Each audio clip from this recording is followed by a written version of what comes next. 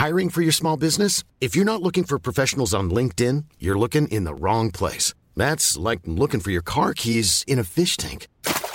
LinkedIn helps you hire professionals you can't find anywhere else, even those who aren't actively searching for a new job but might be open to the perfect role. In a given month, over 70% of LinkedIn users don't even visit other leading job sites. So start looking in the right place. With LinkedIn, you can hire professionals like a professional. Post your free job on linkedin.com/people today.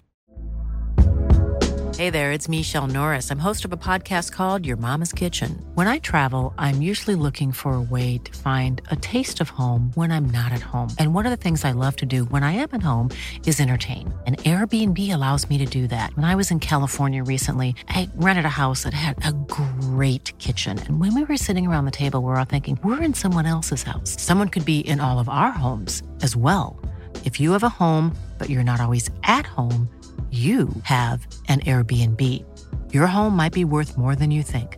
Find out how much at airbnb.com/host.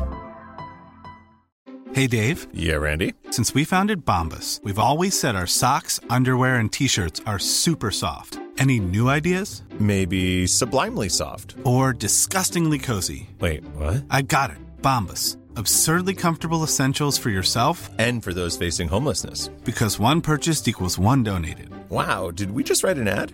Yes. Bombas. Big comfort for everyone. Go to bombas.com/ACAST and use code ACAST for 20% off your first purchase. Hello listeners, Tim Sylvie here. Now today, we are joined by our third member of the same family on this show. But before I introduce him, I have to head across the airwaves to bring in my good friend, commentator supreme, the man that is always taller than you think in real life, the lovely Harry Benjamin. How are you? I'm very well, Timothy. Thank you very much for having me back here. I quite like guest hosting this podcast now, dipping and diving in. It makes each one a bit more fresher and refreshing. Yeah, no, it's good. It's good. And you've got some competition now, obviously, with Tom McCluskey, who also guest hosts. But clearly, you're my favourite, of course. I'm better and the OG, so Tomo can just sit back in that seat. Yeah. And I have to update you because I know you're a fan of dogs. I've purchased a dog. So this is day 2 with said dog, and it's currently in its cage somewhere behind me. I feel a bit guilty because I've left it in its cage and it was howling. No, cage training is good. It's supposed to cage train the dog, especially when it's a puppy. I know. And I'm surprised it's not making any noises. That's good. Well, no, it is, but it's in the house and I'm in the man shed. Oh, right. Yeah, I feel a bit guilty. It's tugging on the heartstrings, but there we are. What can you do? Podcast takes priority in this for the next 30 minutes or so. Anyway, should I introduce today's guest? I think so. Let's get on with it.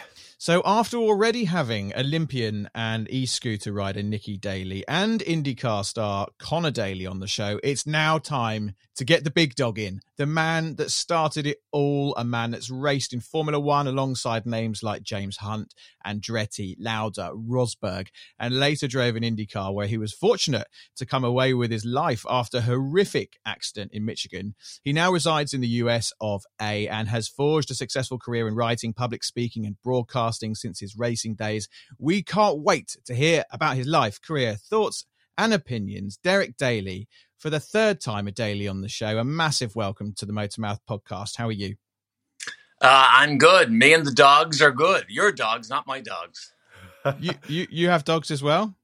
We actually have one dog. Yeah. He's almost deaf, almost blind. Oh. What type of dog is he, Derek? Small and white. Small and white, nice. We like a small and white dog. Well, Derek, off air, you asked us where we are, so that's what I'm going to ask you. Where are you joining us from today? Where are you based these days? Today I'm in Phoenix, Arizona. I winter in Phoenix and summer in Indianapolis. I went to Indianapolis in 1983 just for curiosity. I never left. But I've added Arizona in the winter because Indiana winters can be a bit cold, windy, harsh, and cold. Oh, I can imagine. Well, it sounds like you've got the best of both scenarios there, wintering and summering. But we want to go back to the very start, if you don't mind, casting your mind back. March 1953 you were born. So actually, has it been? Your birthday must be coming up soon, right? March 11th, yeah. No. 11th. Is it the 11th? 10 days, yeah. What? We're twins. I'm the 11th as well. What are the Wow. What are the chances? I'm doing a pub crawl in Greenwich, Derek. You're welcome to come along. We can do a joint birthday party. No, you do it and tell me how it is.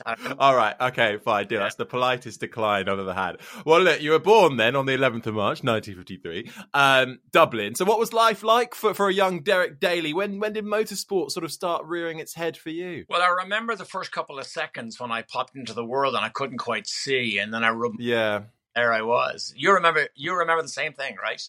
Yeah, just a few years later. Yeah. The amazing thing about starting in Ireland, back then we didn't even have a racing circuit. I mean, Mondello Park never came till 1968. I was 15 at that stage. But my dad had a grocery shop in on the outskirts of Dublin City. And I was walking home from school one day, and there was an English registered truck sitting in our neighborhood with Sydney Taylor Racing written on it. And I thought, wow, that's probably got a racing car in there. I go back to my dad. I tell him, there's a truck from England. Wow, big stuff. And my dad said, the lady who just brought her groceries, it's her brother that has it. He's Sydney Taylor. And you can see the car at 7:00 tonight. We went back at 7:00. He opened the door and there was a Brabham BT8, white, green stripe down the middle, shamrock on it. And that was the first racing car I'd ever seen or ever touched. And then my dad says, I'll take you to see it race tomorrow. It's a small street race in Dunboyne, a village on the outskirts of further out than Dublin. A typical Irish village in those days were, a grocery store, a Catholic church, and 7 or 8 pubs. And so the circus sort of wound its way around those buildings. My dad took me out. We sat on the grass bank, and it absolutely changed my life. I remember the sounds and the sights and the smells and the speed and everything about it captivated me. And I thought to myself, that's what I'm going to do right there. I naively never worked through it. Well, we don't have a racing circus. So there are no racing cars in Ireland, but that took a back seat. But that was the day that changed my life, without a doubt. So how did you get racing then? So without the Irish racetracks, when did you set foot in a car or a kart, maybe? So when I was 16, I see this poster for stock car racing in Santry Stadium. This was jalopy, demolition derby, whatever you call it. But it was fairly basic, not stock cars at the level now that they would run these days in England. But fairly basic banger racing. That's what they call it, I think now. Yeah. I went out to see it and thought, I'm doing it. Now, so I was 16. Remember, you couldn't get a driver's license in Ireland till you were 18. So I ended up buying a junker off the side of the road. My dad towed it on the end of a rope, put it in the garage at the back of our house, and that's what I was going to work on. That was my first racing car. And I mean, it was basic. It was but at least I started. It was 2 years before I could get a driver's license to be able to tow the car myself. You've just taken me back to my childhood, to something that I had completely forgotten about: the banger racing. I used to go and watch banger racing. I haven't thought about that for years. Bloody hell! I'm going to have to Google banger racing, because that's just brought back a flood of noises and sounds and smells. It was an amazing thing. I don't know whether that still goes on. I guess it does, but amazing. So let's fast forward then a little bit. So British Formula 3, you won the championship in 1977. British Formula 3 now is hugely competitive. Was it like that then? Was it a very competitive field? Were there names in it that went on to great things? You must have some fairly fond memories of that time. Oh, yeah. The era that in 77, Derek Warwick obviously made it to F1. Stephen South, who I believe made it to F1, although it was all cut short. Elio De Angelis, Riccardo Petresi, Pironi won the F3 race in Monaco in 77.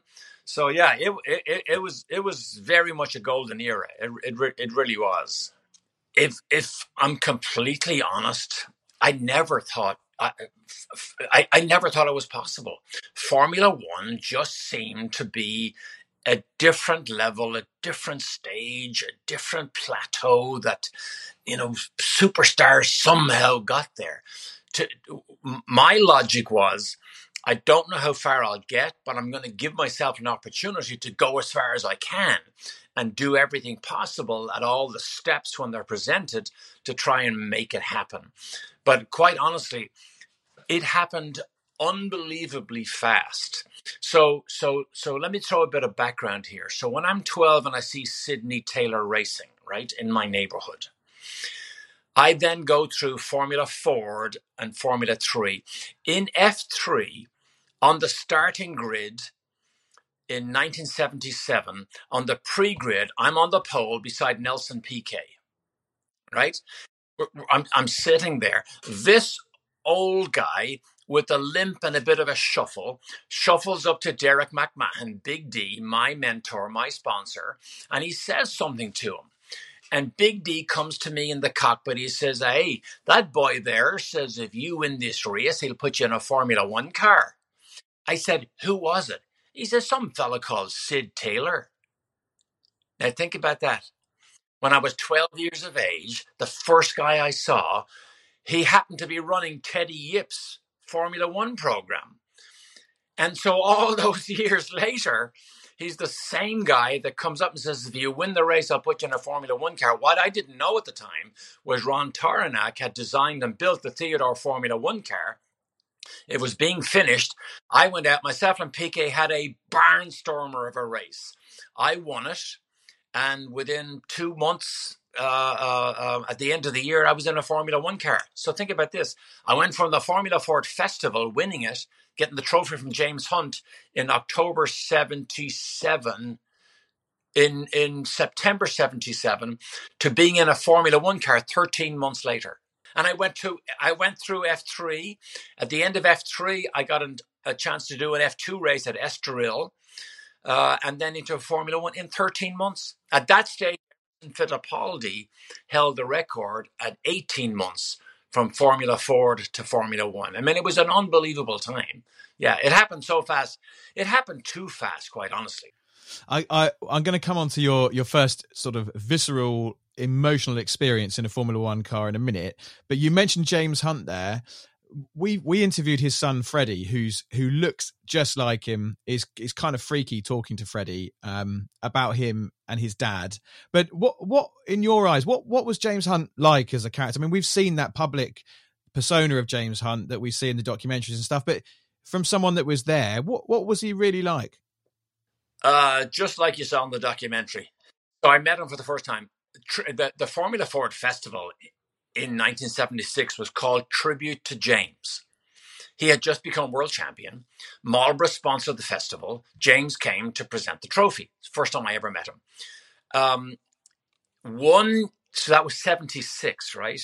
A year and a half later, I qualified beside him on the grid at Brands Hatch in the Formula One race. 18 months later, I'm looking over thinking, hey, do you remember me? Yeah, I do. And so we had a bit of a bond all through, because he was in your race for a short time while I was in F1. And then we both went into television broadcasting together. So I could mix and mingle with him then. Now, I didn't socialize with him that much. I was at many events where, he turned up in shorts and no shoes and socks.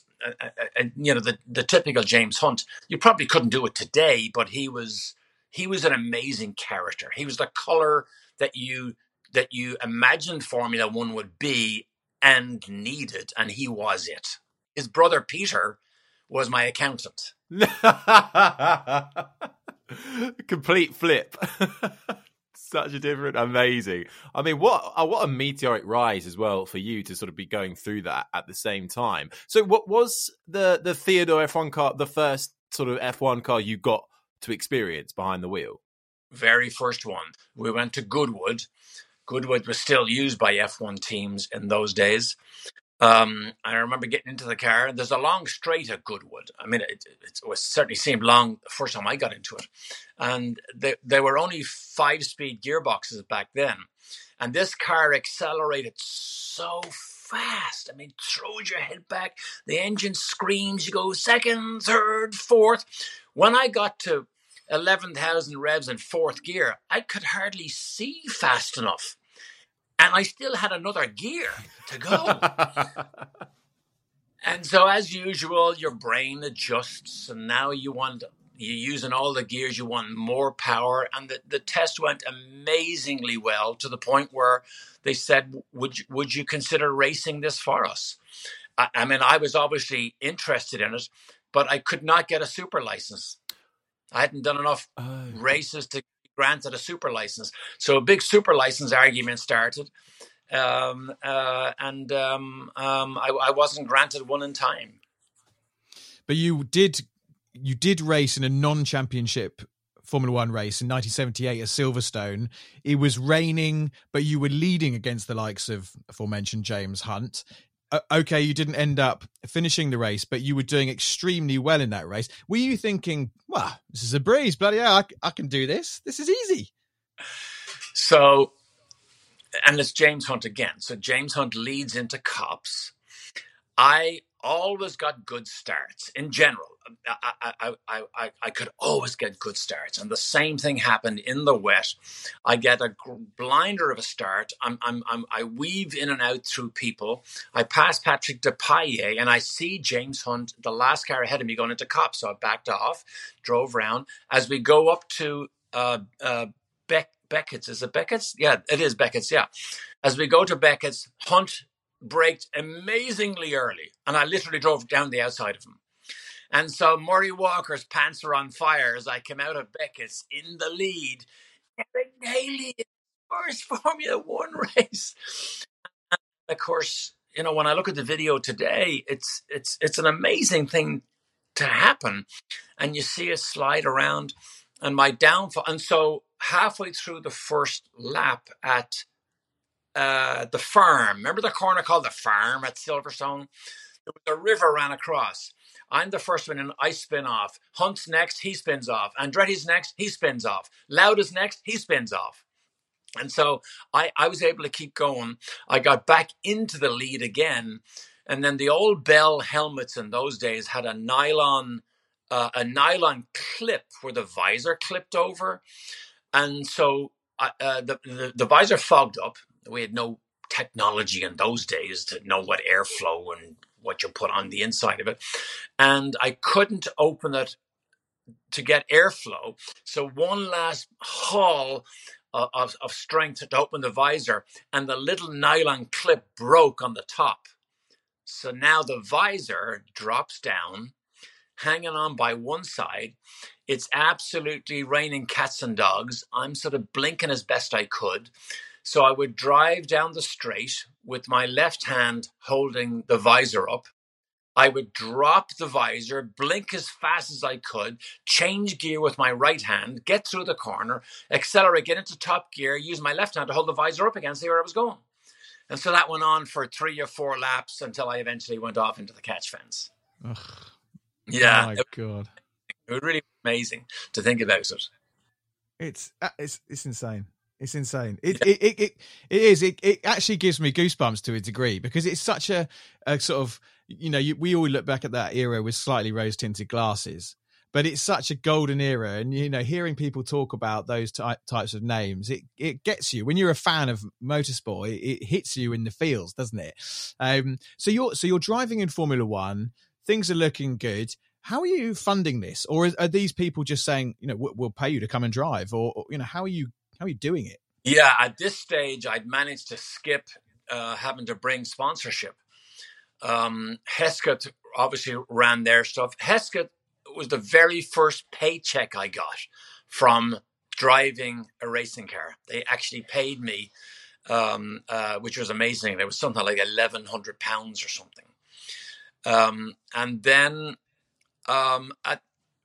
before the F1 stuff happened, Guy Edwards had an ICI-sponsored Formula 2 team. And so my deal to go from Formula 3 to Formula 2 as a logical next step was already done before the F1 stuff happened. So once I couldn't get the super license, I had a fallback to Formula 2, and I got paid to do that also. And so I'm in a Chevron against 3 March BMWs, Jack Camelli, Mark Schurer, and Manfred Winkelhock. Oh, wow. So all guys that made it to Formula 1. And so my fallback was F2. We go to Mugello, which is the 5th race of the season.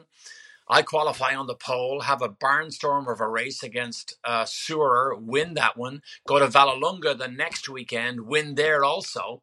And so now I'm high profile in Formula 2, and I get a call from Mo Nunn. Mo Nunn, who ran Team Ensign, who had Jackie Ickx in the car at the time. And Jackie Ickx, they had a suspension failure. One of the uprights broke, wheel came off. Jackie Ickx didn't like what was going on. And so Mo asked, would I replace Jackie Ickx? And so here's the weird part of the story. Mo Nunn was racing at Dunboyne with Sid Taylor when I was 12 years of age, all those years ago. Yeah, isn't that weird? God, it's amazing how those things come back around after all those years. Yeah. So my debut was to be at Brands Hatch in the Ensign. And lo and behold, I qualified beside James Hunt.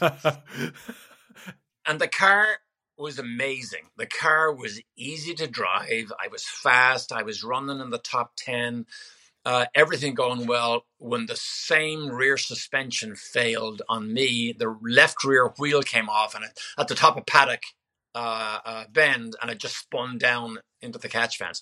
But it was a great weekend. I was fast. And so then I raced that for the rest of the year. Canada was, I think I did 6 or 7 races in it.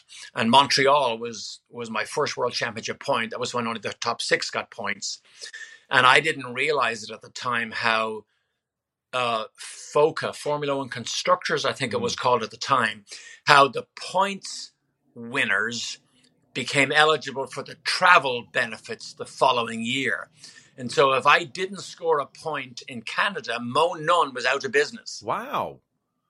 Yeah. And so the last 10 or 15 laps was I'm in a dogfight between myself and Didier Pironi, who was in the Tyrrell.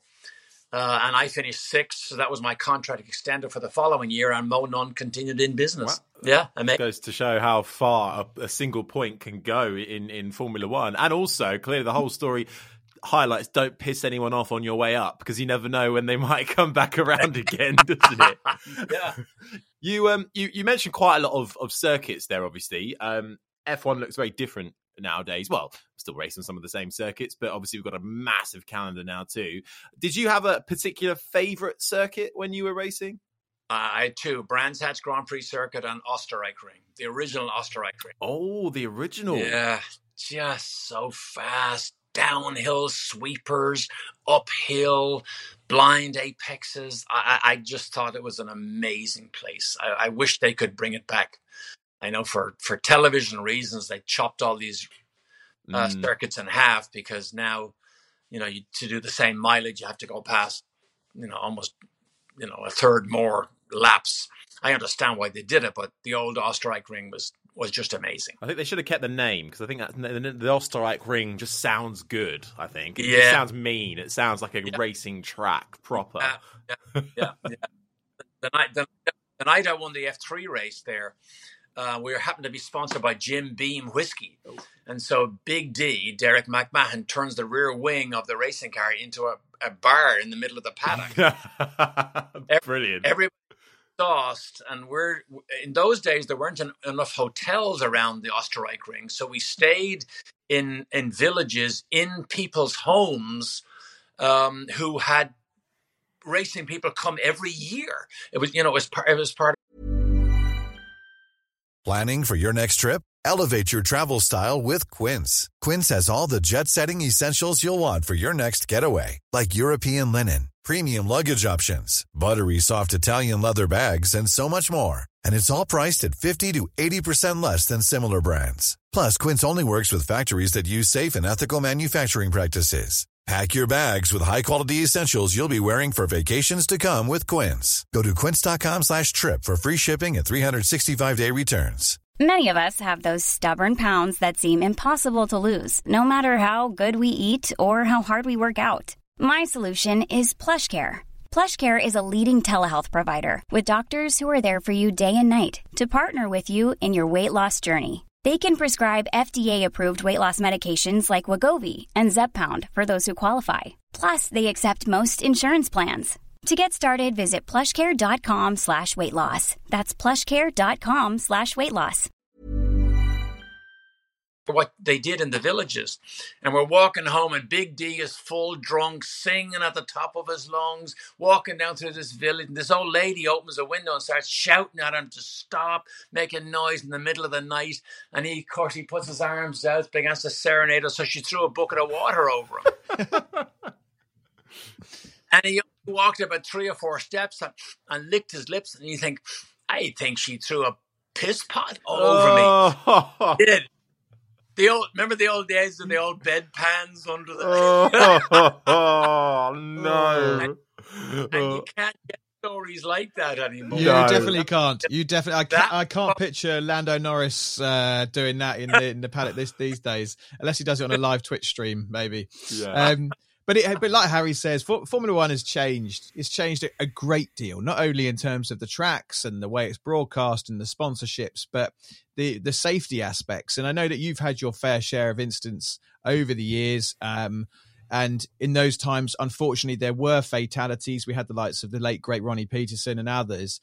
And you've had your own share of incidents. And we mentioned in the intro, not only did you have a rather spectacular crash in Monaco 1980, but it was in the States when you were racing out there in Michigan 1984 that you really came close to losing it all, hitting the wall at over 200 miles per hour. And I only actually watched the YouTube video for the first time this morning. And it's quite terrifying to watch the state of the car after the incident when the cameras pick it up. Could you just, if you're happy to, just talk us through what happened there and how lucky you were to get out of that car when you were taken out by the guys that turned up on the scene and actually come away with it eventually okay? Yeah. And so we all have accidents in racing. I only ever got hurt one time, which was Michigan. My lap time before that, because it's funny how your memory captures images. Even though you're going 215 or 220 miles an hour, your memory is able to capture an image that lasts forever. So I just did a lap of 219 miles an hour average. Michigan was a high bank 2-mile oval. And when I was going into turn 3, there was a big bump. So you go over the bump, you straighten the wheel just a tiny bit, and then you go on. So it becomes a rhythm. Bump, straighten, accelerate, bump, straighten, accelerate. And so it was a rhythm, and everybody had it. You could see everybody's suspension as they went over it. And as I'm coming down the back straight, it just began to not rain, but just that mist began to fall. And it was just enough to take the grip away. And so when I bounced and corrected, the car spun.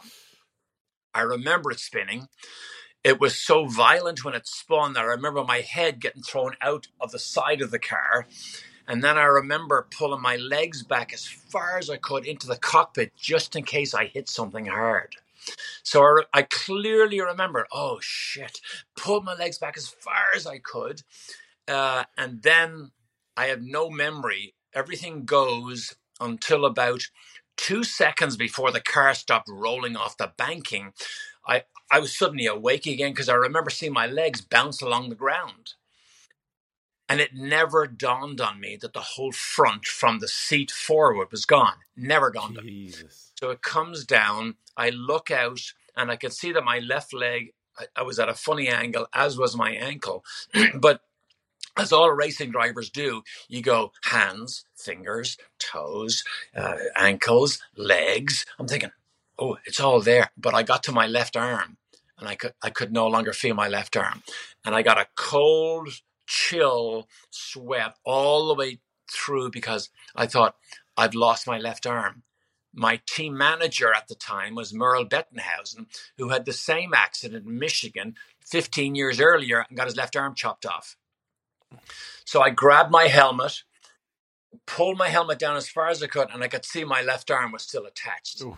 And that was, okay, I'm good. What I didn't know at the time is the water pipe burst from the radiator, burnt the nerve center on my left arm, which is what paralyzed it, which is what gave me the feeling that my arm is no longer there. And so the safety guys arrive, and the head of trauma walks up to me. Before he gets to me, he stops and he kneels down. He just looks in my eyes. And I said to him years after, I said, Steve, why did you not come up to me? He said, because the accident was so severe, my job was to look into your eyes because we felt if you went into severe shock, we could lose you. And so my job was to look in your eyes to make sure that they didn't fold back and that you didn't die of shock. And so then that was it. My life changed from then on. I mean, I didn't understand when I was in the car. They started to medicate me. I was in the infield hospital. I could hear the doctor on the phone to the hospital as they get in the helicopter ready. And he's talking about multiple lower extremity injuries and exposed bone and all sorts of stuff. And I'm thinking, I'm now medicated to the point where I'm not sure he's actually describing me. Yeah. You know, it's all in a bit of a fog. And then I remember the helicopter. I remember getting to the University Hospital in Michigan. And then suddenly I'll go out. They obviously medicated me, did the surgery. I wake up in this white light clinical room. I'm on a stretcher. I look over and I see this series of x-rays and I see nuts and bolts and screws and rods. And in my complete naive state, I thought, man, that poor bastard, I wonder what happened to him. Never connected, because when you're medicated, you don't think clearly. Never connected that all that hardware was in my ankles, my legs. And then the whole recovery started. I mean, I was 3 years in therapy. I had 14 surgeries, bone grafting, skin grafting, broken hip joint, broken pelvis, broken ribs, broken hand, broken arm, third-degree burns. For good measure, all the blood transfusions were laced with hepatitis C. Oh, God. I don't know if you remember, back in those days, Hep C was known as the silent killer because you didn't know you had it till it ate your liver. And then I had to get AIDS tested for 7 years because there was no AIDS screening back then. It was just all beginning to come online. So it was a bit of a mess. Yeah. And today, how much have you got metal all over, or how is it today? You know, I have a little bit, but I'm actually good. I can do most things. I mean, I don't jog or run or play tennis or anything with high impact like that. But I mean, I can pretty much do most things. Most people do not know that I have fused ankles. I don't walk with a shuffle or a limp or anything like that. So it was remarkably good. Yeah. I think considering, but here's how close that was. Tim, you mentioned, I could have lost my life. Again, circumstances fall into line that saves your life. John Paul Jr., who was an IndyCar driver at the time, saw the accident happen ahead of him. And he made a decision. He says, the only way I can miss him is I have to go right to the top of the high line, right by the wall. He said, then I probably won't hit him. Well, he made a decision, went high. He was probably still doing 180 miles an hour. My car broke the front off, was spinning back into the wall with no front on the car. So the circuit director said I was at least 0.8 of a second from certain fatal injuries until right before I hit the wall with no front on the car, John Paul Jr. smashed right into the side of the car, lifted it off the ground and spun it down to the inside. Wow. Remarkable circumstances. Yeah.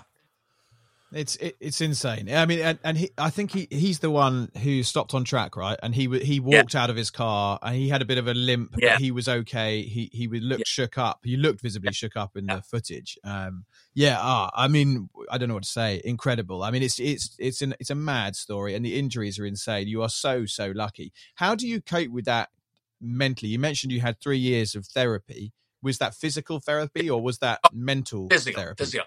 I never had a mental issue. And when I'm in the hospital, people would ask me, are you going to go back racing? Or an even more pointed question is, why would you ever consider to go back racing again? And here's this whole weird cycle, where I believe people need to complete the wheel to keep things rolling. When I told my dad when I was 12 years of age, going to watch Sid Taylor race, when I told my dad that I think I want to be a professional racing driver, my dad told me 2 things. He said, I'll help you in every possible way, as long as there's not financial help you need. I completely understood that. And then he said, always remember, you'll be completely responsible for the legacy that you leave in the sport. Meant nothing to me when I was 12. But it did when I had my accident. Because I suddenly thought, well, I can't have this accident be the legacy that I leave. So I had to recover. I had to go to therapy. I had to get fit and strong to be able to drive a racing car again. I had to get back in, and then I had control of when I leave under my terms. Yeah, and believe it or not, another weird set of circumstances. I'm on a walking stick, right? At Silverstone one day, I'm in heavily padded boots to protect my ankles because they were so sore. And I was doubtful, maybe I'll never be able to drive a racing car again because I can't bend my ankles to do heel-toe gear changes. Back in those days, we didn't have automatic gearboxes. I'm at Silverstone and John Fitzpatrick is there with his team. David Hobbs is testing. And I knew John. And I said to John, at the end of the test, John, if you're finished early, is there any way I could have a couple of laps in the Porsche 956 just to see, can I drive and use the pedals? And he did. I got in, got strapped in, drove out. And within 2 or 3 corners, I thought, I can do this again. Wow. I'll be good. I'm okay. Yeah. I had to get special carbon fiber insoles made into the soles of my racing boots because the pedal pressure was too much on the balls of the soles of my feet because they never recovered. They're still super sensitive. But as soon as I got the carbon insoles put in, now I could use the brakes. I could press hard. I was good. And I got hurt in 84, 87. I got back to full-time racing again. Now, I know you said obviously the big thing about you was wanting to leave a legacy and you had to recover, but this is slightly fast forwarding a little bit. Obviously, your son Connor at some stage comes to you and goes, "I want to be a racing driver." Does any of that play into your mind when you go, do you go, "Oh crap," or do you go, "Same as your dad, I'll help you in any way"? You know what? I told him, I said, "I'll help you in any way I can," but I also added a caveat. I said, I'm not going to pull you through the sport. I don't need to live vicariously. I said, I'll help you as long as you keep pulling me through the sport. Yeah. Nice. Yeah. And even now, people say, well, are you scared when you see him race? I'm not at all. However, I do get the heart flutter if I see a significant accident and he's involved in it. Yeah. I think that's just normal. Yeah. That's a normal parental feel. Yeah, he's done incredibly well. He must be a very proud father, and he spoke very well when he was on our show. Actually, he was one of our favorite guests, and it was a show that did really well. He was very open and honest, and great fun. Not the usual sort of censored Formula One-esque drivers that you tend to get. So it was great to talk to him. And your family is bonkers. I mean, you've got Olympians in the form of Nicky. You've got jet ski riders who are world champions. You've got yourself. You've got Connor. What the hell have you put in the Daly genes? What is going on? And it's amazing because none of this was pre-planned. This all happened by accident. I never pre-planned any of my moves. I never pre-planned going into television broadcasting. Yeah. I was in a wheelchair in Las Vegas when I did an interview with ESPN. A week later, they called me, and it turned into a 10-year contract. When they called me a week later, they said, "Derek, would you like to do color?" I said, "Sure." I had absolutely no idea what color was. I'd never heard the term. I'd never heard the term color commentator. Yeah. Didn't know what it was. But now they're going to pay me to travel the world to do television commentary while I'm in recuperation. What a gig! Yeah. There's got to be an accountant somewhere in the Daly family, surely. You know what? We have one. Nicky's brother is an accountant. Hey, we got one. It's always a brother. Lives in the Cayman Islands. Yeah. Oh, very nice. A good accountant, I bet. Yeah. What? But let me add a caveat. He was good enough at golf that he actually played to try and get his European Tour card. Oh, wow. Okay. Missed it by one shot. Oh. I said, Barry, that's amazing. You missed it by one shot. He said 1,000 people missed it by one. Oh, God. That's how competitive golf was. Yeah. Golf. Well, I've just watched that golf Netflix thing as well. It's a very interesting sport, especially when you compare it to Formula One or something. You mentioned there you've raced in different championships, different cars as well. What's the best one you've ever driven? The best race car? The best racing car I ever drove was, and this might surprise people. Let me give you two. The Chevron B42 Formula 2 car and the Tyrrell 010, the Candy Tyrrell 1980. Ah. It wasn't a winning car necessarily, but as a balanced, high grip, really enjoyable car to drive, the Tyrrell 010. Yeah, it's a lovely looking machine. I'm just Googling it now. The way the cars looked back then was so cool. I mean, they're proper machines. Before we come on to our final three, which we ask all of our guests, looking back now, you've had a mad career. You've done IndyCar, you've done Formula One, a lot of Formula One as well, nearly 70 championship races. You've had a successful post-racing career. Would you have done anything different? What would you say to your 21-year-old self if you could talk to him today? I would say try and find a coach or a manager to help you through the rapid fire career that suddenly dropped in your lap. I believe I got to Formula One too fast because when I got there, I didn't really understand cars technically. I didn't really understand how to engineer a car. I'd never worked with an engineer ever. And so I think I drove on instinct and reflex. And when you drive on instinct and reflex and you don't have enough brain power to think about what you're doing, I think you eventually get spat out. And that's what happened to me.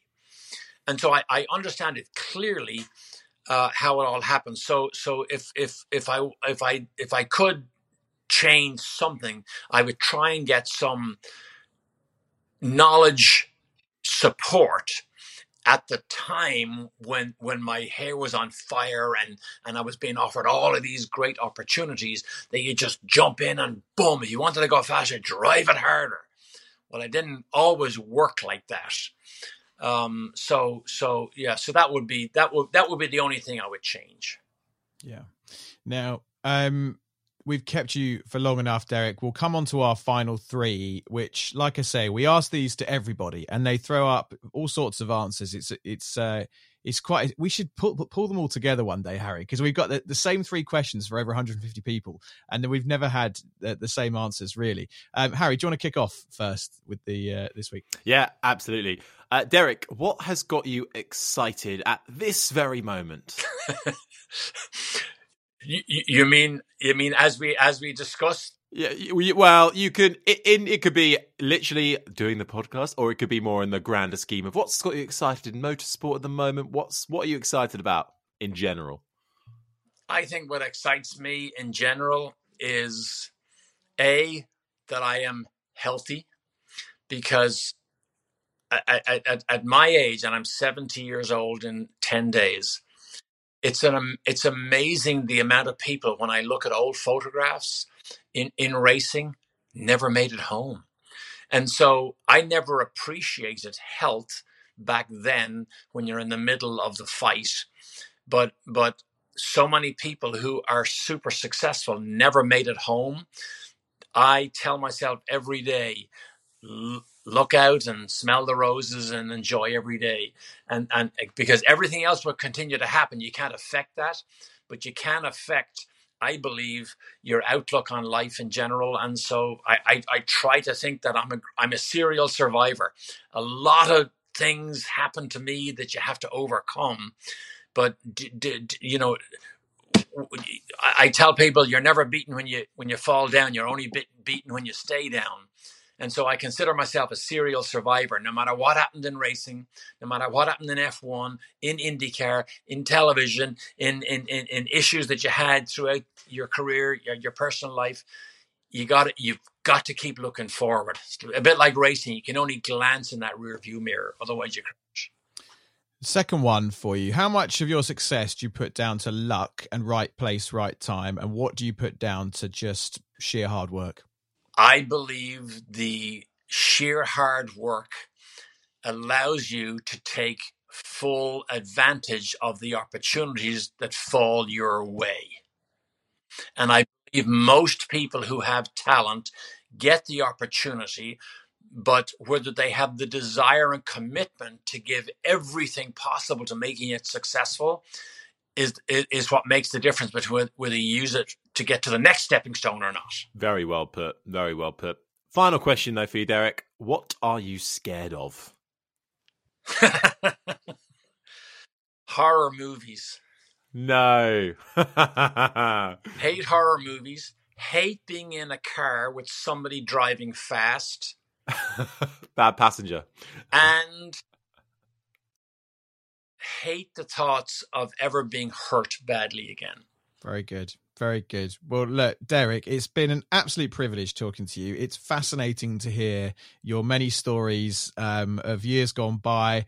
Like we often say with people who have raced in that generation, we could do this for hours and hours and hours, but we need to let you get on with your day. I really hope we get the opportunity to meet you in the future. We're going to keep in touch with Nicky. Hopefully, Harry and I will both get out to the States at some point on our various exploits around the Formula One world. But for now, Derek, thank you so much for joining us on the podcast, and we'll speak to you soon. Pleasure. Thanks, Tim. Thanks, Harry. We'll do it again sometime. Thank you so much for listening to the Motormouth podcast. Do make sure you give us a follow on our socials, Twitter @Motormouth_, Instagram @Motormouth_official, and Facebook, just search Motormouth. You can also download the Motormouth app, where you can get exclusive video content from MMTV, create your own social profile to interact with other fans, and check up on all the latest happenings with whatever motorsport takes your fancy. We're also proud to be supporting the Brain Tumour charity too, so make sure you check the links in the podcast description to find out how you can help cure brain tumours quicker. Don't forget to like, subscribe and review, and until next time, you've been listening to the Motormouth podcast.